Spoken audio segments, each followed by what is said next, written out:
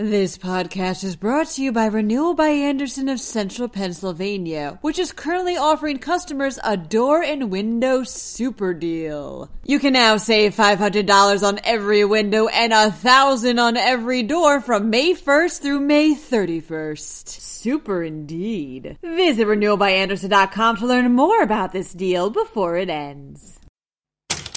A bill aimed at reopening businesses in Pennsylvania is set to be vetoed by the governor. Meanwhile, the state health department reports that half of the COVID-19 deaths in the Commonwealth are from long-term care facilities like nursing homes. State prisons begin temporarily releasing inmates, and one school district could have its first school named after a woman.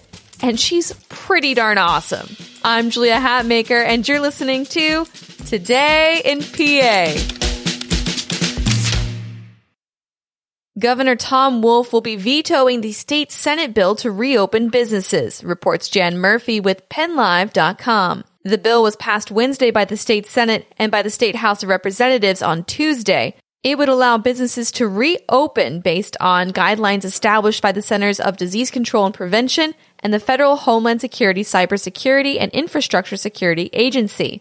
Proponents of the bill argue that it will allow for greater transparency and clarity regarding which businesses can be open, rather than the list of life-sustaining businesses that the Wolf administration put out. Health Secretary Dr. Rachel Levine wrote a letter urging state lawmakers to reconsider moves to reopen businesses quickly, arguing that the peak of COVID-19 cases has not yet been reached.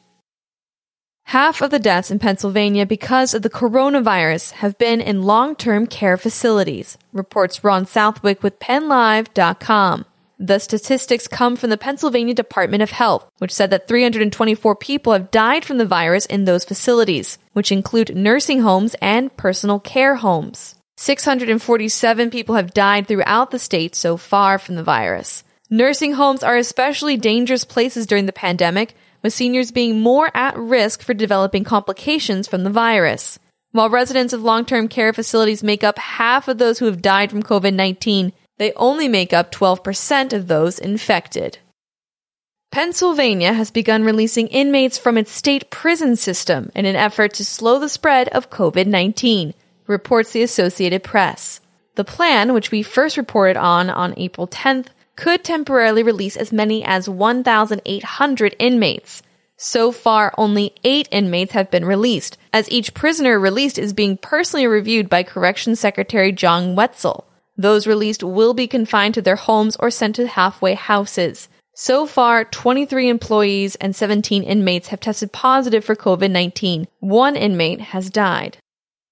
After 154 years, the Allentown School District could have its first school named after a woman, reports Jacqueline Paletko with the Allentown Morning Call. Brigadier General Anna Mae Hayes isn't just any old person either. Hayes was the first female general in the U.S. Army and served as a nurse in World War II, the Korean War, and the Vietnam War. Hayes was also a good friend of President Eisenhower. Hayes was appointed to the rank of Brigadier General in 1970 by President Richard Nixon and spent her military career advocating for women in the military, including recommending not automatically discharging officers for becoming pregnant. Hayes graduated from Allentown High School in 1938. Hayes died in 2018 at the age of 97. The Allentown School District is voting on naming the new school after her on April 16th. The new school will cost $43 million to build and is slated to open this September. Many thanks to Apple Podcast listener A. Gallardi 8104 for their super kind review of the podcast. Here's what they wrote. This podcast is an awesome way to get local news fast.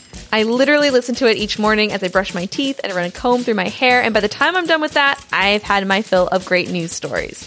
Julia Hatmaker does an excellent job of bringing out the highlights in the news, offering uplifting stories alongside the more dreary news, and doing all of this with a lot of integrity.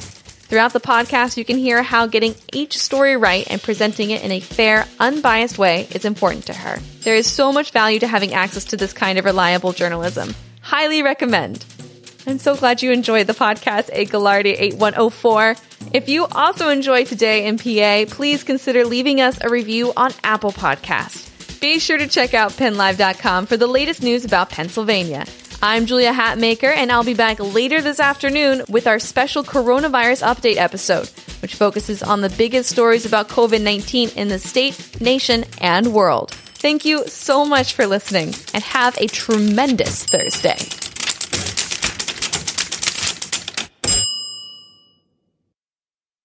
This podcast is brought to you by Renewal by Andersen of Central Pennsylvania, which is currently offering customers a door and window super deal. You can now save $500 on every window and $1,000 on every door from May 1st through May 31st. Super indeed. Visit renewalbyandersen.com to learn more about this deal before it ends.